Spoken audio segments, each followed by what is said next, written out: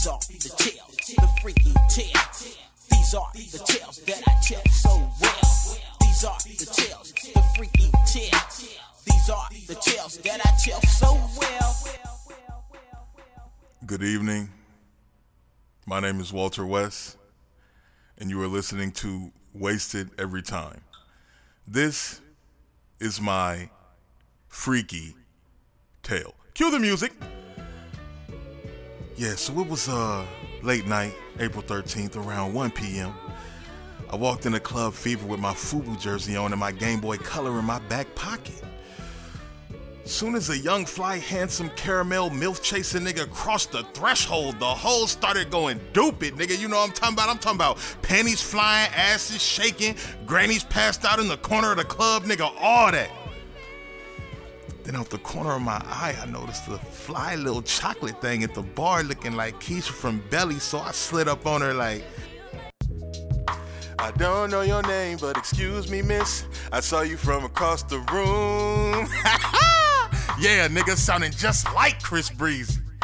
She laughed, and after a couple drinks, she told me to meet her at her truck outside. And by this point, I'm thinking to myself, you know, you ain't really got that much booty, and you out here in the club with an Oprah Winfrey cut, but it's all good, mama. We still gonna get down to it.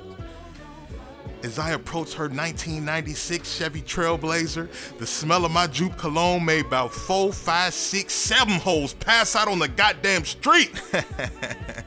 Yeah, baby bubba, I'm that nigga.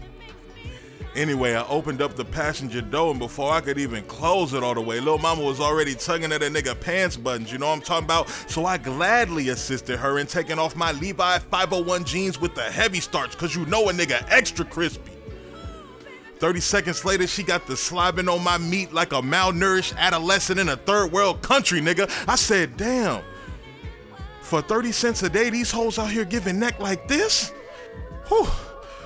Had a nigga reaching for invisible handles on the roof of her whip and shit, nigga. That bitch sucking so good, I was in there doing a chicken noodle soup with the soda on the side, you feel me? I told that young chocolate freak I was about to come, and she got the bobbing harder, nigga. Had me in the whip sounding like Big Sean, oh God. That hot young nigga low shot out of me like Usain Bolt at the Olympics. Shorty had a nigga's kids racing to her tonsils. I sat there with my eyes closed and my head to the sky thinking I'm gonna have to kidnap this bitch, tie her up in my basement, cause can't no other nigga be getting head like this. Not when I'm out in these streets. Suddenly, I mean out of nowhere, the bitch threw up all over my goddamn jersey. Bitch, is you crazy? Fuck I look like to you? One of them lanky niggas that go in public with Soul Glow in they scalp and shorts above they goddamn kneecaps? I bless your throat with my seed and you gonna disrespect me like this? I was livid, nigga. I called the police and went home.